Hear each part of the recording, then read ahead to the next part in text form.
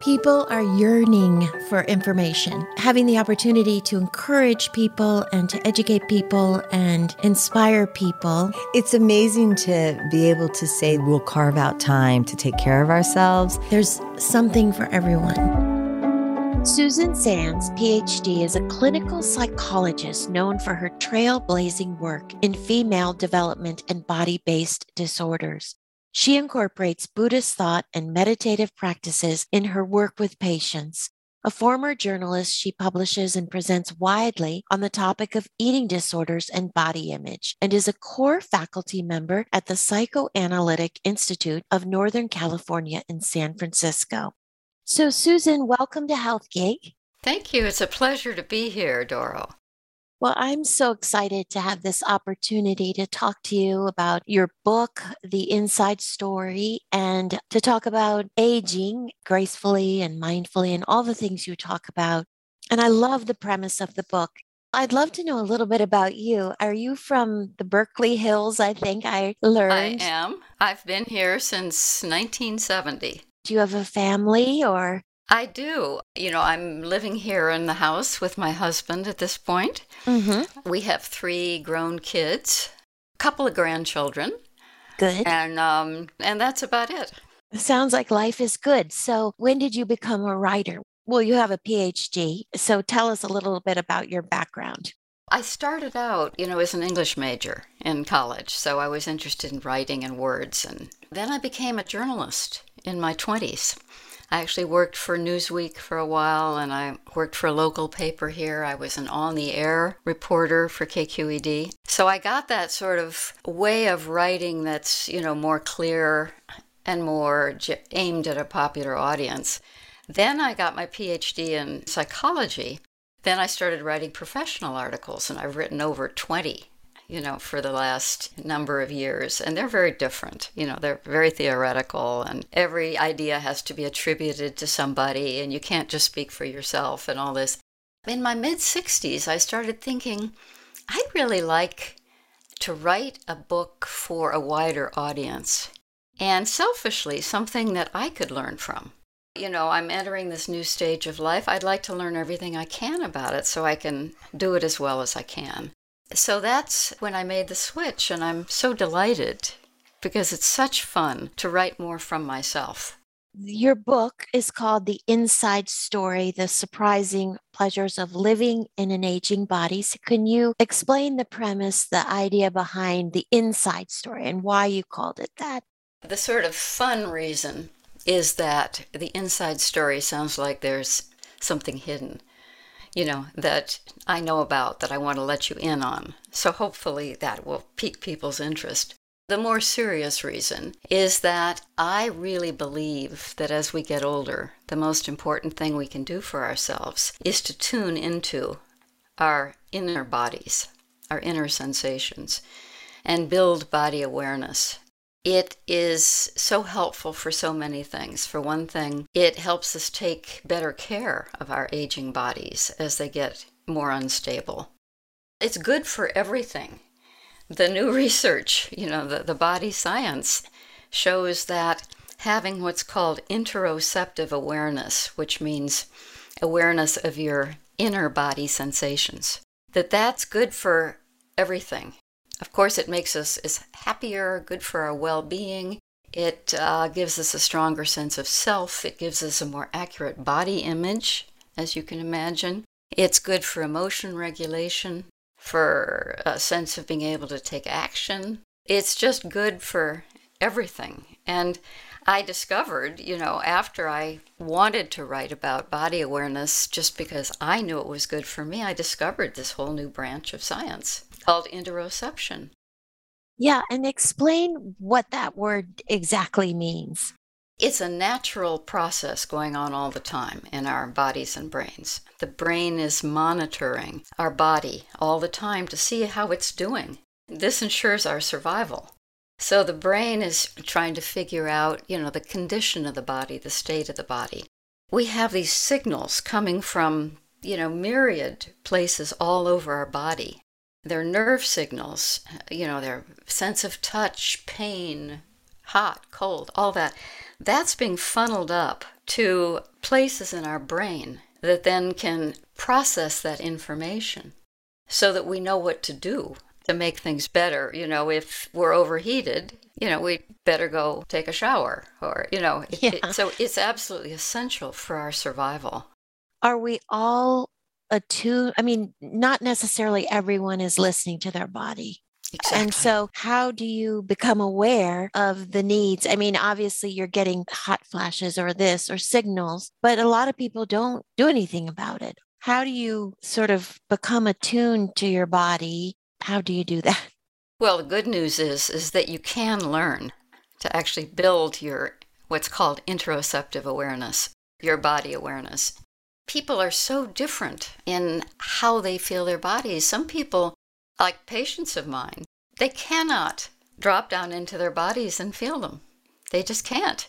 If they go to a yoga class and the teacher says, feel your abs, they can't do it. It is something that can be trained. That's what all of the contemplative traditions are really about. I used to think they were sort of about calming the mind, and they are, but even more fundamentally, they're all about building body awareness. Meditation, yoga, tai chi, chanting, breathing.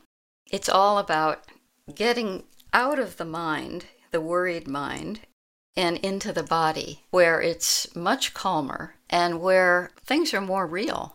You really find out how you actually are feeling if you drop into your body. So you can do it through these practices, or you can just do it right here, right now. You can just decide, okay, I'm going to move my attention down into my body. Maybe I can feel my tummy a little bit more. I can feel my heart beating. I'm feeling my breathing. And then maybe I could just dwell there. And that is so pleasurable. That's why I call it living in your body. Actually going about life living in your body. So you talk about the breadth and majesty of our body's offerings and how appreciating our bodies counteracts this sort of obsession we have on our outer appearance. Talk about that a little bit. The breadth and majesty that I'm thinking of mainly is what I've been talking about. The fact that we have this ability to put all this information together and create something out of it that keeps us alive.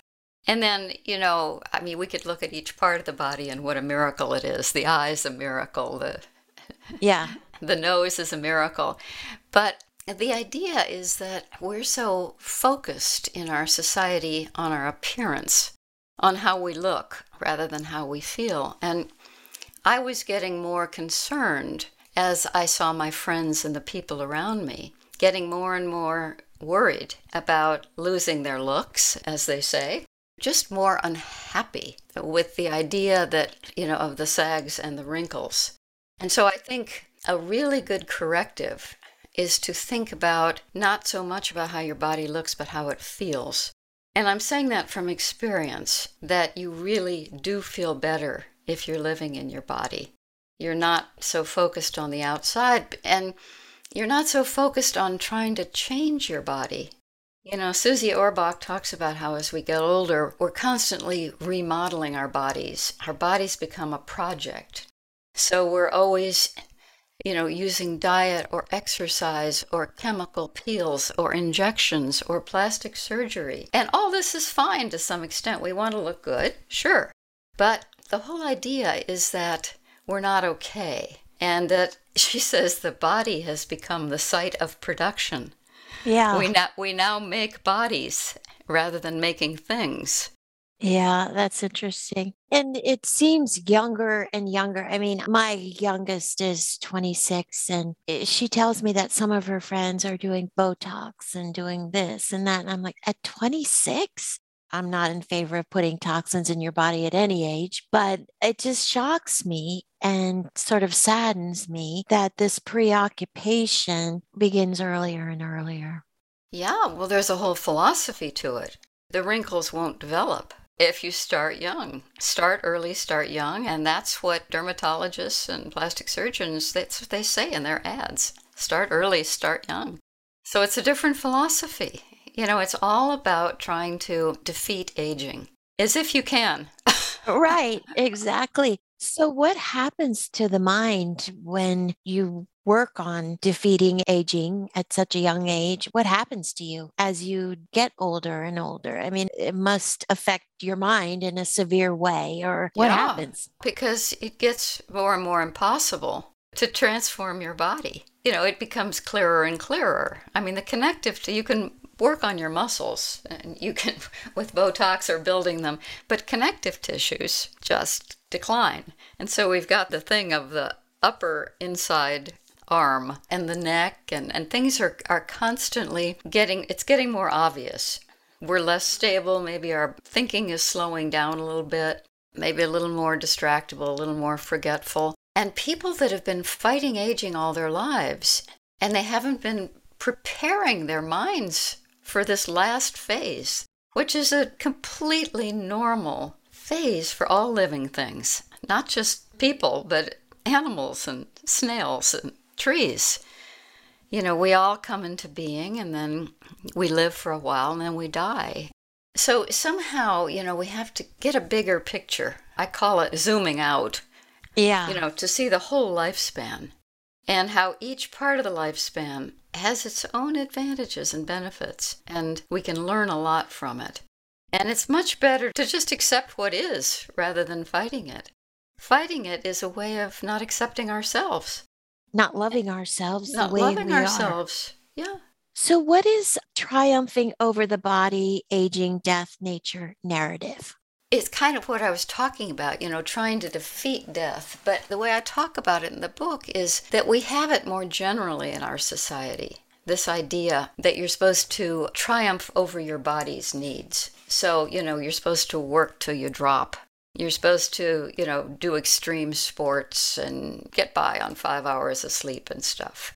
So then that easily becomes trying to triumph over aging and to keep aging away as long as possible in all the different ways. And of course, as I said, we want to be as healthy and strong as we can, and we want to look good as we get older. So that's all fine. And exercise is wonderful for us and all kinds of practices. And in fact, exercise is essential for aging, for really healthy aging. But then, we carry it even further. If you're thinking about triumphing over aging, well, then you're really talking about death. Because that's the bottom line as we get older. We're closer to death. I think it's extremely important to try to look mortality in the eye. And this is what Buddhists do. Accept it as part of life. Yes. Yeah. It encourages you to do now what you want to do before it's too late. The Buddha had his disciples go out and look at dead bodies. That was the supreme meditation, was to meditate on death. Because then you realize that it can happen to you. Not just other people. It can really happen to you. And that's a wake-up call. It's almost like it would benefit us to almost celebrate death like we celebrate a birth, or mark it the same way, because it is inevitable and it is part of life. You just made me think for the first time. I mean, we have tried to move towards celebration of life ceremonies rather than funerals. But Yes. that's still not looking at death. Right. It's still staying away from something that we fear so much in our society. And you go to India, and so many of these things I'm talking about are just not there.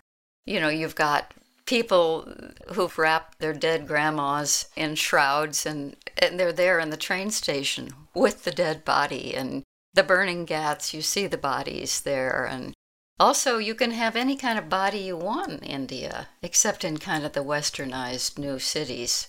You're not expected to have a young, trim body as you get older. And you're venerated for being older. Yeah, which is so nice it would be. Why is it that women struggle more with this aging process? And why are we as women sort of punishing ourselves so much over the natural process of aging? Well, I should say first that men do have trouble with aging, and certain men have more trouble than others. Our society isn't just very ageist, it's also sexist still. for women, that's a double whammy for a society to be sexist and ageist. Because, as Simone de Beauvoir said years ago, we see ourselves, many of us at least, through the male gaze. We want to be attractive to men. Even if we're gay or transgender or whatever we are, there's still that thing in the society about wanting to look a certain way as a woman. So we're looking at ourselves kind of from the outside, as if we're outside ourselves and looking at ourselves through the male gaze. And, for evolutionary reasons, men will always be sexually attracted to young women because of their fertility. It's the way it is. But that doesn't mean that we can, as older women, we can try to pretend that we're young, fertile women. We are something else. We're beautiful in our own ways. We have incredible wisdom and the ability to be really happy, too, in a way that we can't when we're younger. How do we change society to look at women as wise and important parts of society rather than sort of brush them off as old? Well, in terms of the sexism, I think we've already done a lot. We've got women in so many high positions and all over the media. And the women's positivity movement has made a lot of strides, with having full-size women in ads. So there's a lot that's happened in our lifetime. That's true. It's really very cool. The ageism is tougher because it's so embedded in our society, that if you're older, you're not as interesting, you're not as valuable, you're not as important, you feel kind of invisible, and so on. And the problem is these ageist beliefs are directed against ourselves, too. Our own ageist beliefs are the worst. I think we've got to really work at it, with ourselves, trying to ferret out our ageist beliefs. And we all have them. Do we think that those young people don't really want to talk to us because they find us boring? Just these kinds of things are always coming up. So I think we have to really think about it. And I think we have to start talking about it even more. For a while, there were these things called wise aging groups, where people got together and talked about the transitions of aging. Gloria Steinem has groups like that going. It's like going back to consciousness raising, which was all about sexism, in our youth. I was certainly in those groups. My generation, the older generations, have worked on all these isms. The sexism, the racism and the disabled-ism and gender-ism and all of it. And we've made huge progress. But what about ageism? We haven't really taken it on. And I think we should do it, our generation. Yes. Well, your book is going to certainly help. Your book is so interesting because you interviewed people, women. What did you learn that surprised you from some of the people that you interviewed, or what are some of the interesting stories that came from the interviews? Sort of generally, I think the thing that really kind of blew me away was that everybody that I interviewed, and there were almost 30 women, and these were acquaintances, friends of friends, that kind of thing. It wasn't a research protocol, right. Matched sets or anything. They all said that things had gotten better since they got older. Practically all talked about being less anxious. Mm. And then the thing that I really loved is that many of them said something like, I feel more like myself. And that idea, it's hard to explain what that means, more like myself, but we all know what it means. Yeah. That we have some sort of essence and that we're more able to express it. I can be who I damn well please. So that was very, very interesting. When I asked you that question, I thought of how I would answer. Oh, good. I would just say, as I get older, I feel more comfortable in my own skin. Perfect. Yeah. That is one of the wonderful benefits of aging, because you don't worry about the dumb things that you worried about before.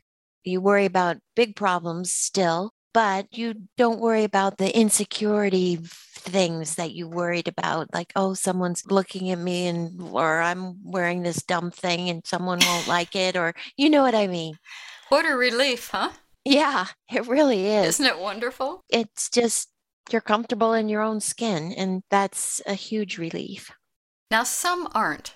Some women, some are more than others. Some women are still very worried about their appearance and won't go out without, really trying to transform themselves into a younger, more attractive person. What's interesting in that regard is all this research on body dissatisfaction. And these studies show that the majority of Western women throughout their lives are dissatisfied with their appearance.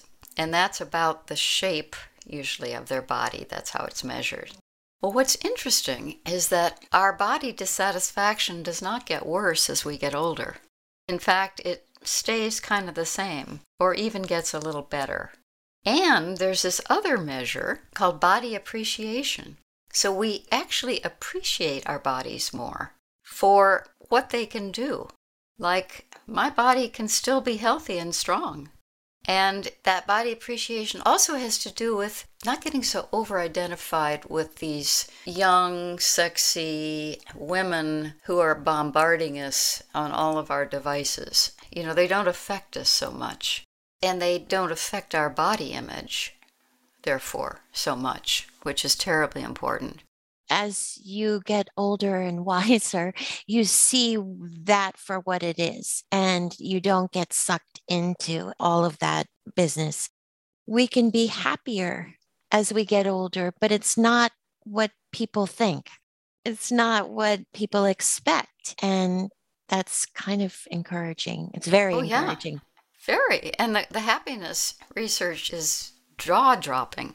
You may be aware of this thing called the U-curve of happiness. Mm-hmm, mm-hmm. It was a long study done at the University of Chicago. And when they plot happiness for all these different ages, it turns out that people are happiest at the beginning of their lives, the top of the left arm of the U.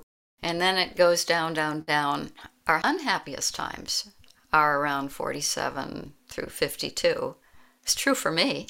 And then they start going up again. And the year of greatest happiness is 82. Oh, really? Yeah. That's exciting. It doesn't mean every 82-year-old is the happiest, but there's that trend. Does it have anything to do with our healthcare system because we're living longer and that kind of thing? Or does it just have to do with the brain? It has to do with everything. Everything. I mean, it definitely, the brain being less reactive and being able to put a positive slant on things. It helps. Certainly helps a lot. But then there's also a change in our time frame, too. There's less time ahead, and it's limited. Yeah. So we better make the most of it. So we tend to kind of cull our activities. Carstensen, who's done a lot of the research, she talks about how people, they really cut down on things so that they're just doing things that make them happy or that are meaningful. They've got a smaller group of friends. So, of course, we're happier if we're just focusing on things that make us more happy. Now, this, of course, we're talking about fortunate people.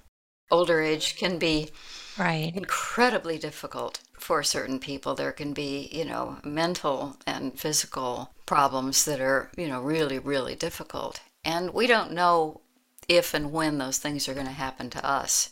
So I don't mean to suggest that life is a bowl of cherries for older people. The reason Tricia isn't here is because her mom is struggling with dementia. So life is not so great for her right now. Or the people around her, like Tricia. Or it's the not family. So great for her. Yeah. No, it really, really isn't. So is there anything we haven't talked about that you want to talk about? Because your book is incredibly insightful and helpful. Is there anything that we haven't touched on that we should talk about? Well, just to continue what we were just talking about, I have kind of a theory that because our brains are more calmed down and our bodies, without hormones too, our bodies are quieter and slower, we're really primed as we get older to become more embodied, to really live in our bodies. That's true for me. I'm much more embodied as I get older. Thank goodness, because it's so pleasurable. And I think that some people can only really become embodied, which means, that the mind and the body are integrated. That can only happen maybe in older age. So I think that's something to look forward to also. Because of all the distractions we have as we're in our careers and in our families and in all the things we're doing, we can't really merge the mind and the body. And as we're older, we have time. Is that what you mean? We have the capacity, the time, and with our brain functioning a little differently. Yes. I was particularly thinking about the brain functioning a little differently and the body functioning a little differently. We really are quieter and slower, even if we've got a lot going on. We talked a little bit about some of the practices, like you mentioned meditation and some of the things. What would you recommend to people as we're aging to become more connected, mind and body? Is it meditation, or what else do you recommend? I recommend anything. I mean, I do work with my patients who are having trouble with their anxiety or their thinking or their obsessing or whatever. I try to help them drop down in their bodies, just right there, and try to live there. Then when you get there, you check in with your body. How's this? How's this? Oh, my microbiome in my gut is a little rumbly. Maybe I should have a little yogurt or miso or something, I see it as an ongoing thing. And I kind of like the Zen idea, too, of just doing what you're doing. So, in other words, if you're having a cup of coffee, try to just drink. Try to just drink and really taste the coffee, because that brings you right into the moment and into your body. And it's so pleasurable rather than, having your coffee and doing today's to-do list.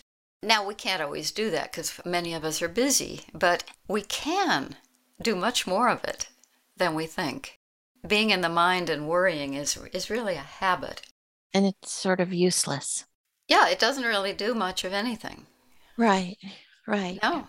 But cause a lot of heartache. Yeah, and the thing about this science of embodiment or interoception is that, scientists have figured out how exactly it works. And it's much too complicated for me to understand or explain to you. It's very mathematically complex. But it has to do with, you feel the sensations in your body, and the body then makes predictions about what that might mean. Let's say you're feeling breathless, and the body predicts, oh my God, I must be getting COVID. So then the prediction actually becomes your reality. I mean, it becomes it for a while. It becomes the fear of COVID then becomes your reality. But you take a COVID test and no, you don't have it. So that was a prediction error. So now you can think about other things. Why was I feeling breathless? The reason the brain does this is that if it had to figure out from every body sensation all the things that it might mean, it wouldn't be efficient. It would be crazy. So what it does is it tries to be more efficient by coming up with certain predictions, which are then constantly getting revised. We go out, we think it's going to be cold outside. Oops, no, it's actually gotten warm. We change our prediction. I've come to think about a lot of psychotherapy and therapy as being about changing our predictions, because people that have anxiety disorders, they have a prediction that something is going to happen to them. Something bad is going to happen.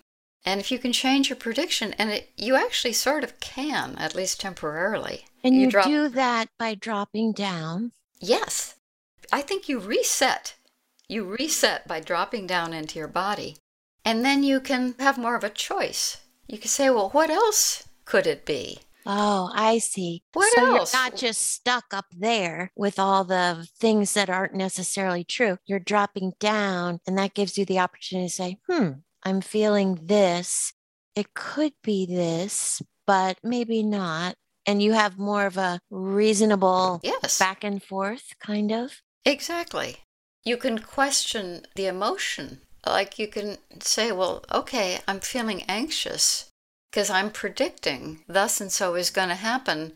What if I predicted, let's say I'm giving a talk, like one right now. I could feel anxious about it ahead of time. And like that's going to be what's going to happen. But then I can drop back down and say, well, what if I don't?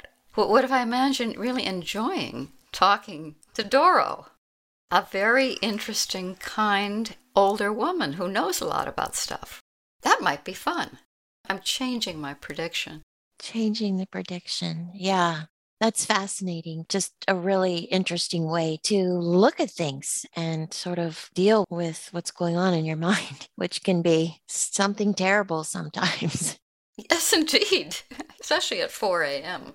Exactly. When everything Exactly. feels cold and clammy. You know, this research by Becca Levy, there was an article in the Times a couple of weeks ago about it. It's just so amazing because she's found through this long research project that people who have ageist beliefs, negative stereotypes about aging, like you lose your pep, everything's downhill, anyway, they actually, this affects our physiology so that people with negative stereotypes of aging actually live 7.5 years. Less.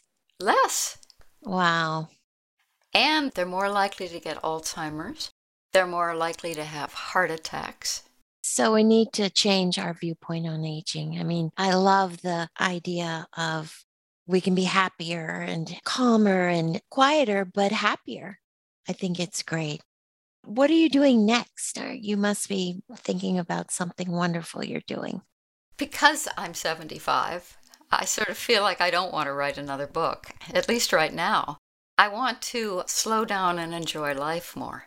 That's the main thing. And I am still in private practice. I love seeing my patients. I just love my work. So I want to do more hiking in the hills. I want to spend more time with kids. Writing the book, I sort of let some friendships, not let them go, but I haven't really been taking good care of friendships and stuff, and I really want to do that. That's sort of it. That's what's next. Well, now you know exactly how to age perfectly mindfully and gracefully, and you have the blueprint for all of us. So I thank you for being on our podcast, and it's just such a pleasure to meet you, and thank you for helping a lot of us age in a more graceful way. Doro, I've totally enjoyed it. You're wonderful to talk to. Thank you. Thank you so much for having me. Yes. And I don't have a blueprint. I just have some ideas. Some good ideas. Thank you so much for being on Health Gig. Thank you for joining us on Health Gig. We loved having you with us. We hope you'll tune in again next week. In the meantime, be sure to like and subscribe to this podcast and follow us on healthgigpod.com. I'm Trisha. And I'm Doro. Be well.